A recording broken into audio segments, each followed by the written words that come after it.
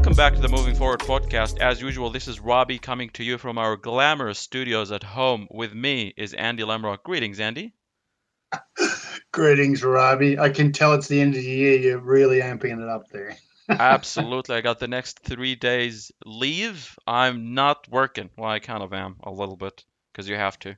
But next three Oh, I'll days, give you tasks. Don't you worry about that. I'll give you stuff to do. I know, I know. And yeah, I know. I'm not happy about it, but okay. Well, what I am happy about is the news for people living in regional areas. And the news comes as SpaceX is offering its Starlink broadband satellite internet. Now, this is in the US at the moment, but they're offering them internet service to test users for $100, which is about 140 Australian dollars a month. Plus, you're going to have to pay the $500 setup kit. And this is according to emails seen by Reuters. So they're targeting rural customers with otherwise limited options. People in the in the United States, who signed up to test Starlink internet received invitations from SpaceX to join its better than nothing, quote unquote, test. Which is, it's funny, that is an Elon Musk thing when you hear that kind of titles.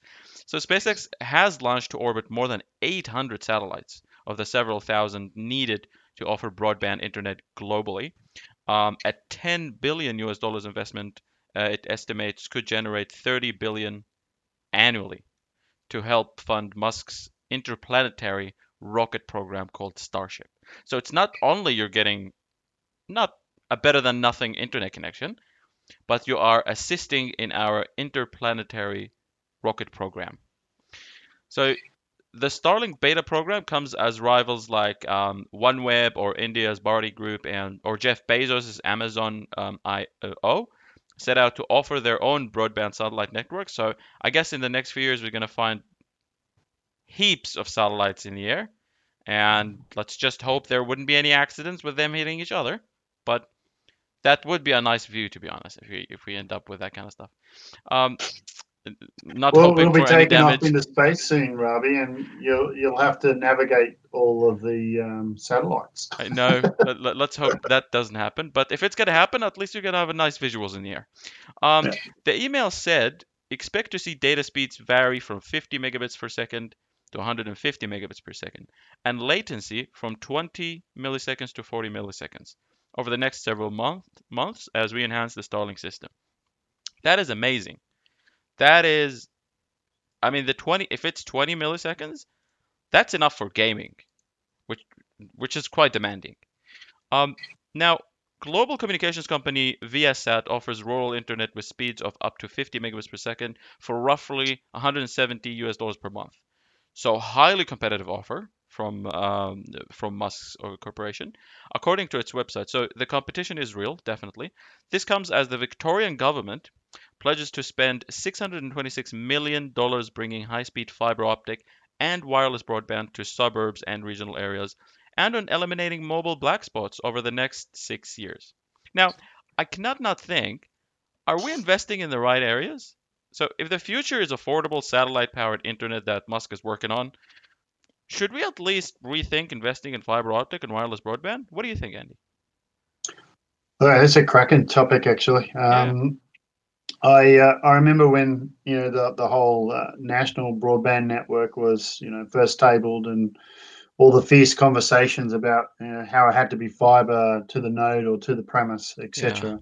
And at the same time, we were watching wireless technology get faster and faster, and the latency, obviously going down and down and down and down.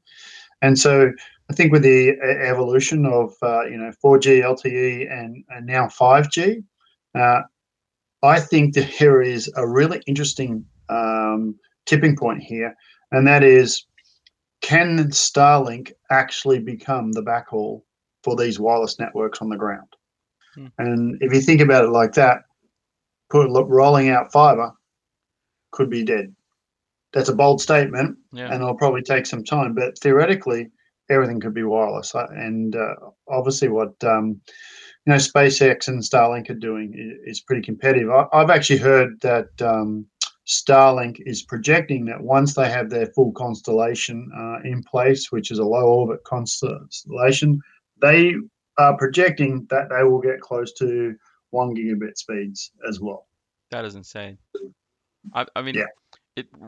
we're looking. So there's so much happening in this space. So you have 5G rollout, which is just beyond what we need speeds, but has great functionality with regards to IoT, self-driving vehicles, so on and so forth. But if you're at home and you just want to watch some movies, you just want to play some games, you don't really need, the multi-gig speed of 5G. What you do need is, which is probably more than you need at the moment. No one is watching 4K movies. I mean, people are, but there aren't enough people who own 4K screen who are watching 4K movies who need that kind of bandwidth. Even if you are, 1 gig is more than enough for a 4K movie.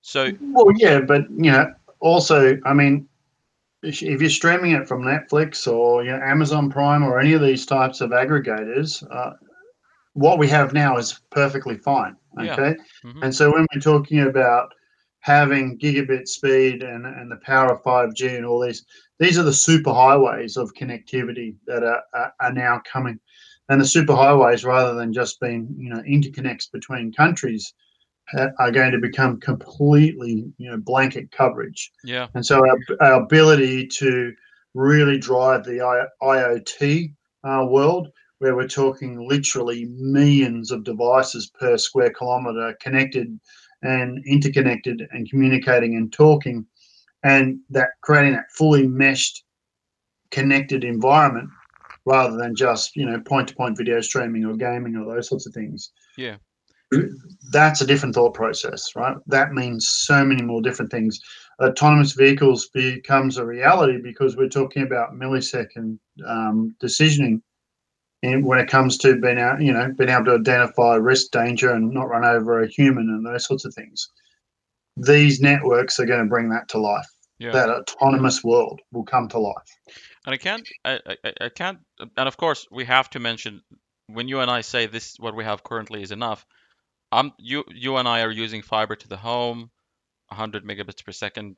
I don't know what you use, but I'm using 100 megabits per second internet, so it is quite enough for me.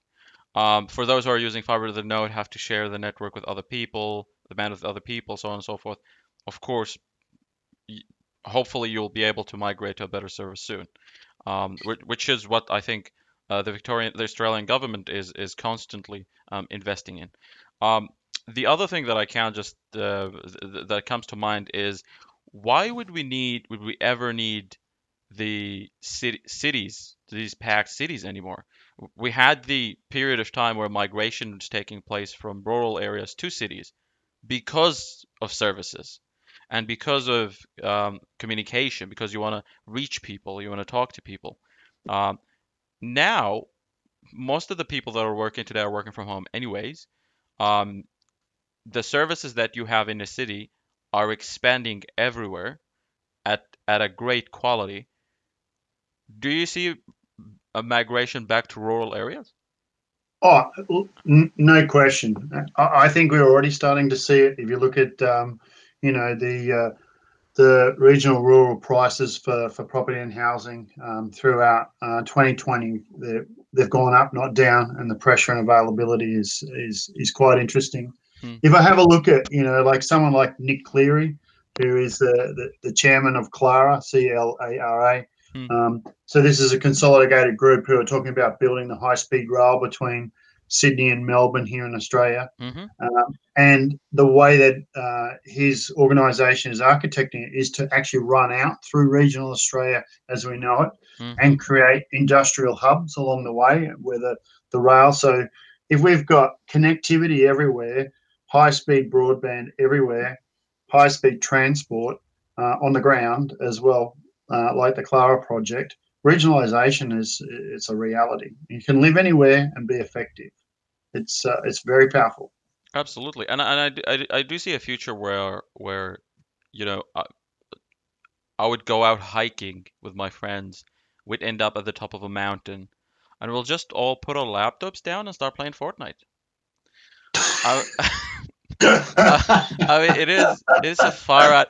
I don't think the innovation aims at that, but you know, as a young person, I think that's what we will be using it at. I'm not. We're not planning on an interplanetary starship program. Not Well, yet, yeah, at least. here's a tip, Rob. You don't need to climb the mountain. You just put your Oculus There you go. uh, Yeah, Oculus headset on, have a look at the view, then take it off and keep playing Fortnite. there's that too. There's that too. But yeah, it's one of those things where like if you're offered a trip to the moon, the first thing I would ask is, can I play Fortnite up there? I mean, it's just it's a backup system if in case things go wrong, You, in case it's boring. Look at you. Oh, look. And I think, you're touching on a really interesting point there. We talk about the moon, we talk about space here, and obviously, the reality of a, high speed internet, low latency internet service for everyone. Australia's got their space agency with the, race to the moon Yeah, challenge going, etc. We're all doing it, so I guess that's the reality here is it's faster, it's connected, and no one's getting left behind. It's pretty cool. absolutely. Exciting times. I can't wait to be playing Fortnite on the top of mountains. I feel like I'm downplaying this, but that's what we're here to do. So this brings us to the end of this episode. You've been listening to the Moving Forward podcast. Thank you for listening. Till next time. Cheers, Robbie. Good fun. Don't forget to smile.